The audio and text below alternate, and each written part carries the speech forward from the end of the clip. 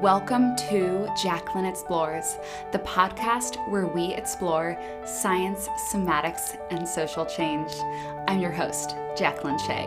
I am an embodiment coach, facilitator, researcher, and science communicator. After 10 years in public health and health tech, my own trauma healing journey brought me to somatics. In this podcast, I'll share the cutting-edge science and somatic frameworks and tools that changed my life and will help you feel better, move through stress, heal trauma, and live the life of your dreams. But that's not all. I'll also highlight why and how most individual issues have systemic roots and the social change work being done and needed to create a world in which we can all thrive. Let's explore. Hello, dear ones. Today, I'm here to talk about resourcing. And resourcing is as a concept in general, how to do it, what it is, some examples, but in particular, resourcing so that we can face things like systemic oppression. So we can face these big things that are happening that can totally dysregulate us and put us into a very active fight or flight of like, oh my God, I have to do something right now, or shut down. I'm not going to read the news. I'm not going to engage. It's hopeless. And this is in a response to the episode 29 that I did with Devin Rufo, where we talked about the climate crisis and we talked about capitalism and we talked about these big things that frankly can, put us into that activation or that shutdown that feel insurmountable, that there can be immense grief because many of us are really aware of the real damage that's been done. And yet not facing these things isn't going to work for us. And trying to create solutions from an activated state isn't sustainable and often won't lead to the right solutions. It might lead to band-aids. It might lead to, in many ways, things like cancel culture. It leads to so much that doesn't work. So let's jump in. Okay, what is resourcing? What the heck is that? Well, if you've heard in the workplace what it means to resource a team, it's kind of like we're going to give them the adequate staff, the adequate budget, the adequate tools that they need to do the job. If you're under-resourced as a team, you don't have the things you need to do what you've been tasked to do. And that's basically the same thing, but with an individual and their nervous system, and essentially what they need in order to show up. Not just show up bare minimum, but thrive, but be able to grapple with some big shit. So resourcing is basically things, actions, qualities, connections that we can draw upon, that we can use in general to kind of fill up our cup, and in times of need, and in times where we're like, wow, I don't have a lot. I really I need this thing. And so it's kind of a broad category. It can be, again, actions. It can be awarenesses, orientations, abilities that can support someone in maintaining a sense of perhaps ease, competency, sense of self, agency, regardless of what's going on in the environment. Now, of course, we're all going to have times where we're going to feel under-resourced, even though we're doing the right things. So for example, if when I don't sleep well, I feel under-resourced and I can do things that are going to help me still show up and feel better, but to some degree, I'm still going to be struggling. So the use of quote unquote resources doesn't mean that you won't feel under-resourced, but it can help fill up the cup. It can help bridge those gaps in those times when we are struggling, when things are hard, or when we're trying to face a hard thing that is going to tap us of our resources. It's going to use them. So I will get more specific, but basically resources are anything that helps nourish us, that helps us, go from essentially a state of more sympathetic, more activated, more anxiety, more urgency, or sympathetic, more shut down, deep lethargic, depression, isolation, going inward. Those things that can help us bring us into this more capital S self where we feel capable, we feel centered, we feel here, we feel like we're able to do something, even if that thing is really small. or we're able to have that hard conversation, or we're even just able to do our job. So it can exist, resourcing can exist in several categories, not limited to, but including psychological, emotional, somatic, intellectual, relational, artistic, spiritual, so many more, maybe sensual. I'm sure I'm missing some, but those are just a few broad domains. So it's not just like yoga or meditating. Those are the only ways to get resourced. Sometimes it is playing video games and saying, I'm going to take a break and I'm going to do something that is literally just pointless and just fun and just silly. Congrats, that can be very resourcing. And if that was the only way that you resourced, it probably wouldn't be enough. Like, you probably do need to stretch your body, and you do need to connect and maybe eat healthy foods. And so, it's about like having different resourcing tools. So I'm going to talk about a few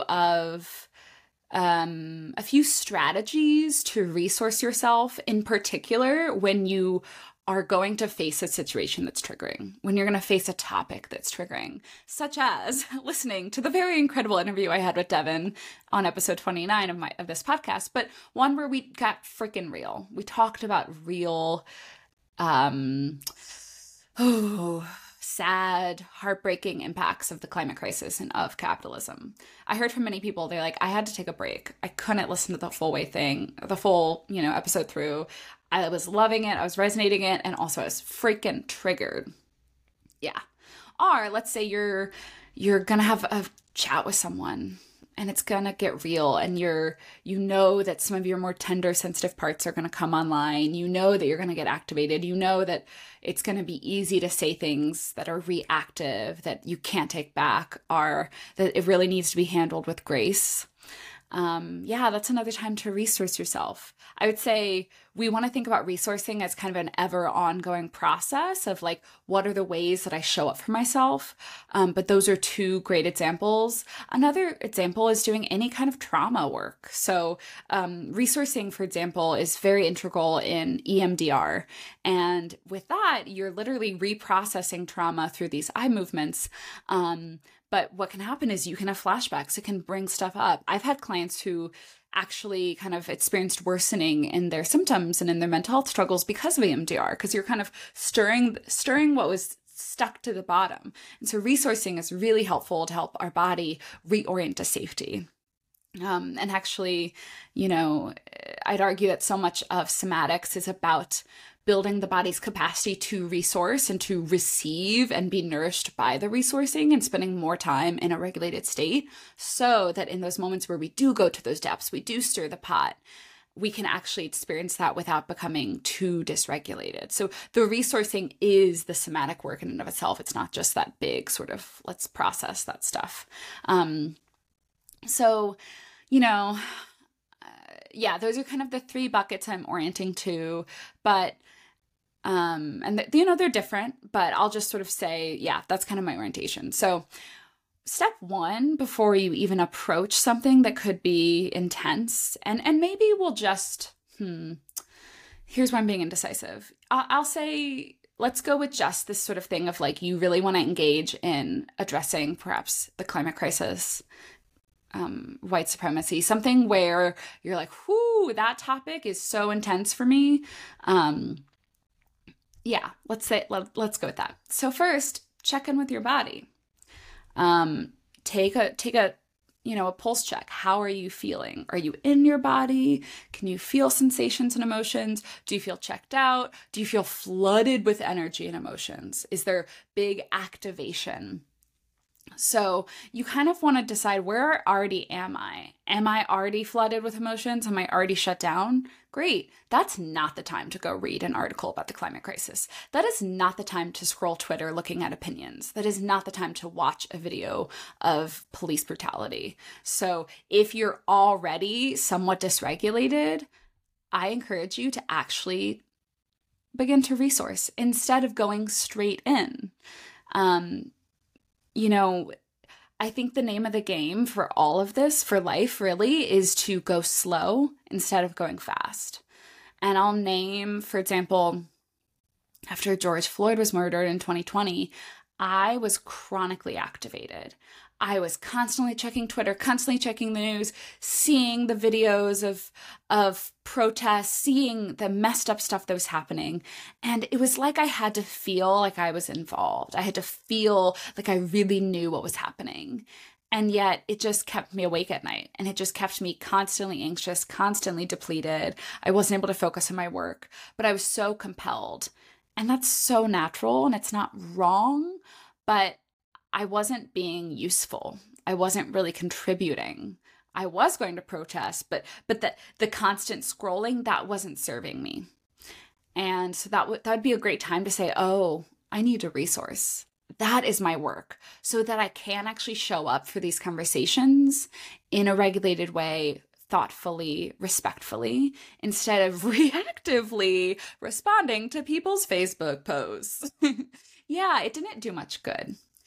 And so when we're resourced, we can actually be more strategic, and when we're not, it doesn't end well, and we usually get more dysregulated. So starting is just checking with your body, just seeing where you're at. If you are somewhere in the bucket of regulation, you can feel your body. There might be some activation, but you're still present. You're able to think coherently. You're able to be respectful. Great, proceed. But if it's anything other than that, time to get resourced. So the biggest thing I will say in general is to use the concept of titration. And titration comes from chemistry when you're mixing two solvents together, and you don't want to just say, oh, let's mix a ton of this. You're like, let's add a little bit of this and see how it goes. Okay, now let's add a little bit more. Okay, and a little bit more. And so often we want to titrate our engagement with something that's deeply triggering. So, maybe you're listening to the podcast and you're like, wow, I'm really liking this. Wow, I notice I'm having difficulty being in my body. Or wow, I notice I'm tensing up. That's a great time to say, ooh, I'm going to pause. I'm going to hit pause here. I'm going to come back to this when I can. That is not weakness. It's not bad to hit that wall pretty quickly. And in fact, the more that you can hit pause when you start to notice a little bit of activation, a little bit of shutdown, a little bit of disassociation, instead of waiting until you are totally disassociated, until you're totally out of your body, until you are ready to tear someone's head off and you're writing the biggest rant ever in response to some random person's Facebook post. Yeah, the sooner you can actually intervene, the less you'll get to those big moments. So titration is simply taking bite-sized pieces of being with something that's big, something that's intense, something that's triggering, something that feels highly sensational in not a good way. But also you can use this with pleasure as well, especially if pleasure is something that you struggle with, or even if you're just exploring something new. But so you're taking bite-sized pieces.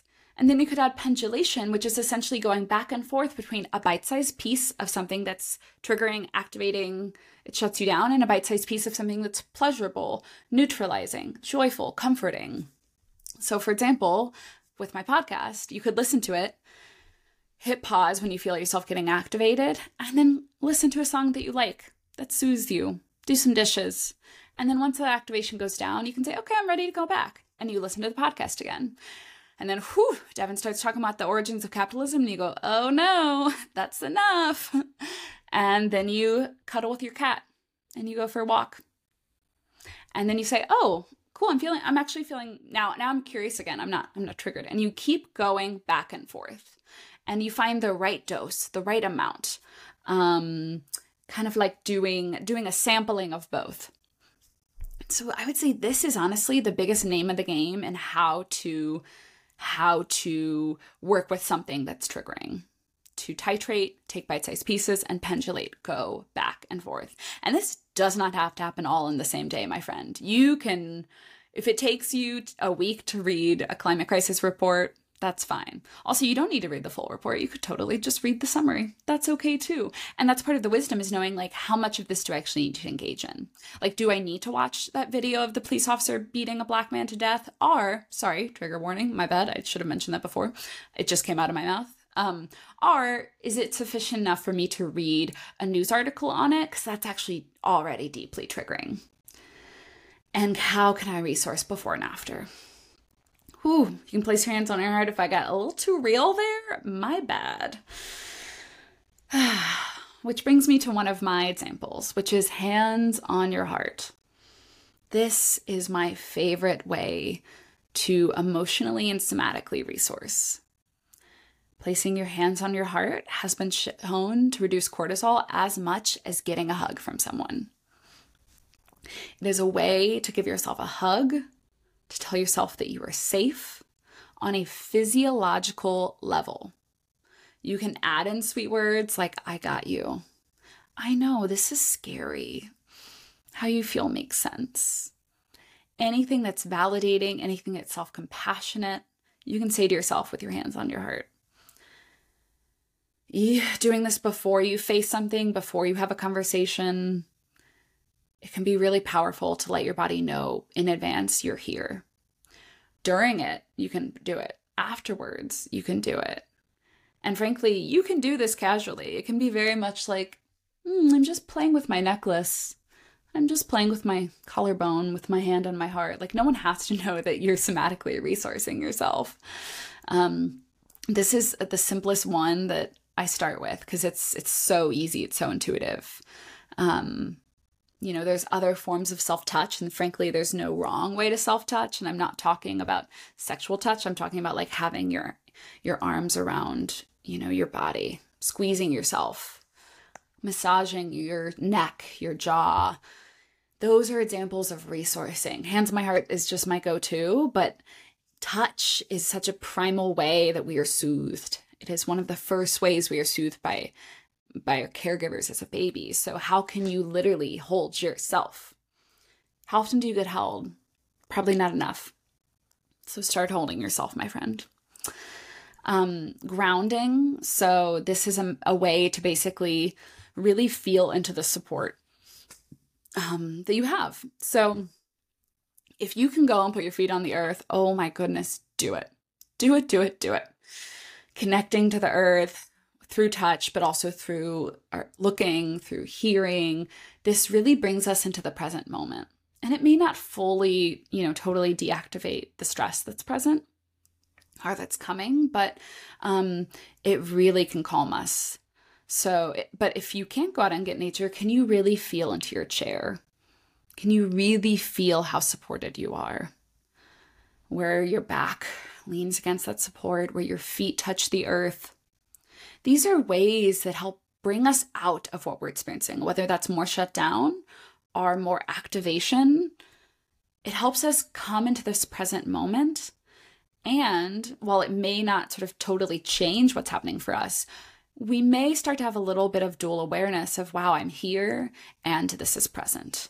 And it's totally not all consuming.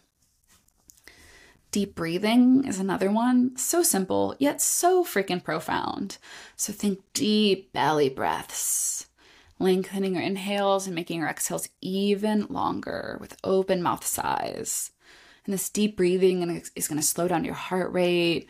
It's going to stimulate your vagus nerve, and it's going to send your body signals of safety.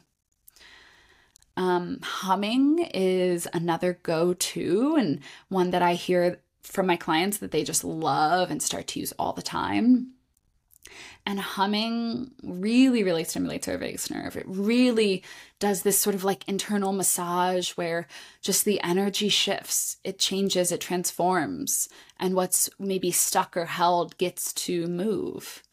A little harder to do if you're in public, but you know what? Humming along to music is, more socially acceptable, so it could be a little bit of that with your headphones in.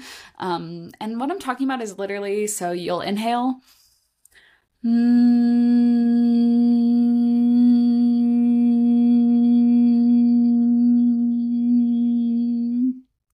really feel the energy moving. Feel it moving through your body. You can visualize it. Visualization is a way to kind of help things move. That's totally okay. Even if you I can't really feel it. You can play with different tones. You can really play with envisioning the energy moving out through your body, out through your hands and feet. But humming is really powerful. I already kind of mentioned this, but time in nature, while it may not be available in the moment that you need it, in general is incredibly resourcing. So spending time in nature is found to be associated with lowering blood pressure, lowering heart rate. Trees literally give off chemicals that make us happy. Even gardening is found to really significantly reduce stress. But it could just be as simple as sitting in a park. It doesn't have to be go hiking, Half Dome in Yosemite. But how can you spend a little bit of time in nature as a way to, again, to ground, to connect something broader than you?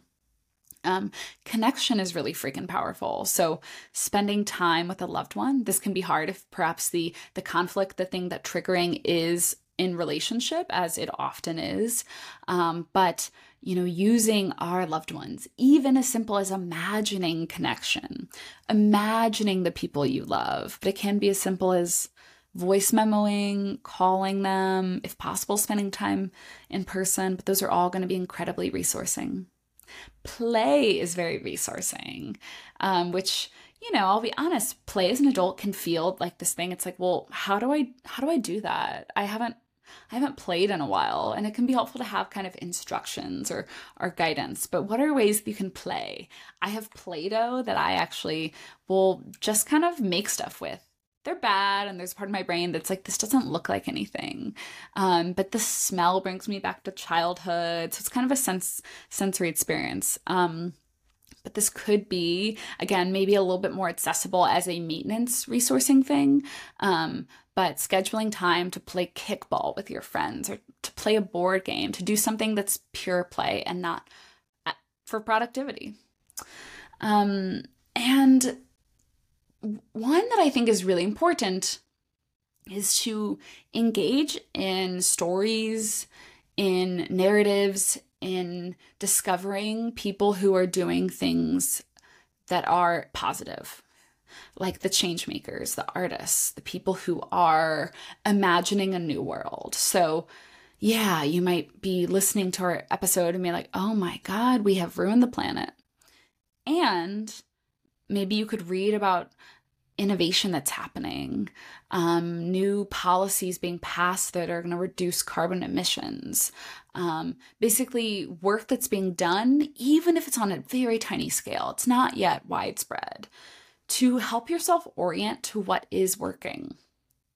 There's so many groups fighting for racial justice, and it can be easy to feel like we're not making progress, and yet these conversations are more widespread than ever before. So we are in some ways. And it's not to say here that I'm saying you should ignore what is happening, but it's kind of like for every crappy news article that's about how everything is terrible, can you seek out stories of hope? Can you seek out stories of what's working, of what people are trying? Can you seek out amazement, essentially? So that's kind of a wide variety. But in the moment, it's like, how can you get somatic about it? Because that's going to be what is most effective in this moment. So I don't know if you've listened to episode 4, the concept that changed my life, the vagus nerve, but our nervous system has the ability to shift into calm through our body, through doing and sensing things that signal calm. So hands on your heart, humming, deep breathing, connection, those tell your body on a physiological level that you are safe. And thus, things like your heart rate start to slow down, your breathing starts to slow down, your body shifts from a more activated state to a more parasympathetic rest and digest state. So there's many things you can do to logically support yourself, but to be quite blunt about your physiology, those don't work. And you have to first tend to your body. There's so many that I'm leaving out, and I have many tools and tricks up my sleeve, but I'm actually prepping to teach a workshop or a session in my body language lab. And so I'm kind of being mindful of like, oh, I actually don't want to give away all the tools and tricks that the body language lab people have paid to receive. So that's some of them. And honestly, if you just put your hands on your heart and hum every morning, every evening, and every time you get triggered, I promise you will experience a lot more calm. And just to reiterate, Doing anything hard, doing anything uncomfortable, doing anything that expands our capacity is about doing it in a titrated way. So doing a bite-sized piece of it, just enough that you can be with, where you start to get overwhelmed, you start to get anxious. Or maybe you are a little overwhelmed and anxious, but you're like, I can do this for 10 minutes. I can work on this assignment that I've been putting off that is causing me so much anxiety just for 10 minutes. And then you do 10 minutes of something that's resourcing. You do 10 minutes of humming. That would be a lot, maybe, but you chat on the phone with your friend for 10 minutes and then you come back and do 10 minutes more. And so you pendulate, you go back and forth. And over time, you build up your capacity to be with the difficult thing, to face it, because you've sent your body signals that you're not going to push yourself over. You're not going to push yourself too hard. We can't control the world. We can't control what is happening, but we can control how we engage in it. We can control how we engage in our relationships and conflict. And so that's what you have control over, is how you show up. And the more that you say, I need a time out, this conversation is important to me, but I'm too activated, I'm going to go take some deep breaths, then I'll return in 10 minutes. And sometimes you'll come back to that loved one that you're having that hard conversation with, and you'll say, I'm actually too activated to do this tonight. Let's make a plan for when we're going to resume. That is not a bad thing. And at times it can be hard for loved ones to hear, but the most productive way to face what is triggering and challenging is to take bite-sized pieces out of it and couple it with resourcing. And I can guarantee you how you're going to engage with that. It may take longer, but it will be more productive. It will be more in alignment. Whatever comes out of it will probably be way more sustainable and way better for everyone involved than pushing through when your body is saying no. That's how you build your somatic capacity. You honor when your body is saying no, saying this is too much, and you go to resourcing. You tend to your body. You send yourself signals of safety and calm. Several of the practices in this and on this podcast, on my YouTube channel, by myself and other practitioners are really supportive. So on here, there's a free body scan. There's resource installation by Dr. Albert Wong. There's some with Carla Dawes that is really calming. There's a sound bath. Like this podcast has a lot of resources, so you never need to pay me a dime, and I got you.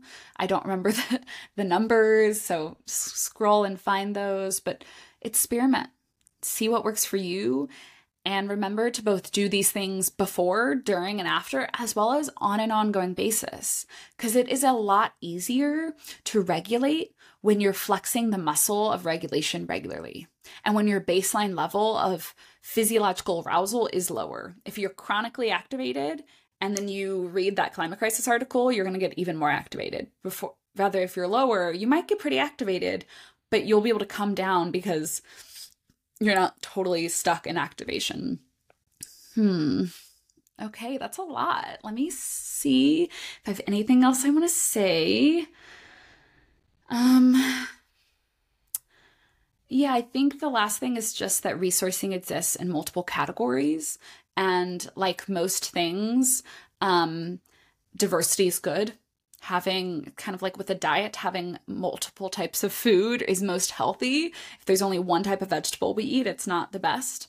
And so, practice thinking and doing these things of like, what are my relational resources? Is it having a really long hug with my partner at the end of the workday and at the end of a fight? What are my artistic resources? Do I like to just color and like watch TV? What are my more nature-oriented ones? What are ones that are more movement-based? What are ones that are more relaxing? And slowly develop what your kind of toolbox in each area. Yeah, I guess I'll just say if anyone wants to be a late arrival to Body Language Lab, like this is what I teach you over 14 weeks. So you really, really walk away with a toolkit that works for you. But I am working on other things that will be ways for you to learn how to do this at less of a time commitment and lower of a price point. And check out some of the free resources on this podcast and YouTube channel.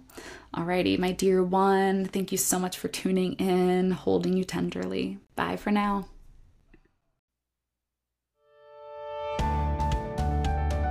All right, that's it for today's episode. If you enjoyed what you just heard, found it valuable, and want to keep exploring with me, please click follow. To help others learn about this, make sure to give me a 5-star rating, write a review, and share it with all your people. To learn more about my work, go to jacquelineexplains.com and sign up for my email list so that you can receive life-changing somatic practices in your inbox. See you next week.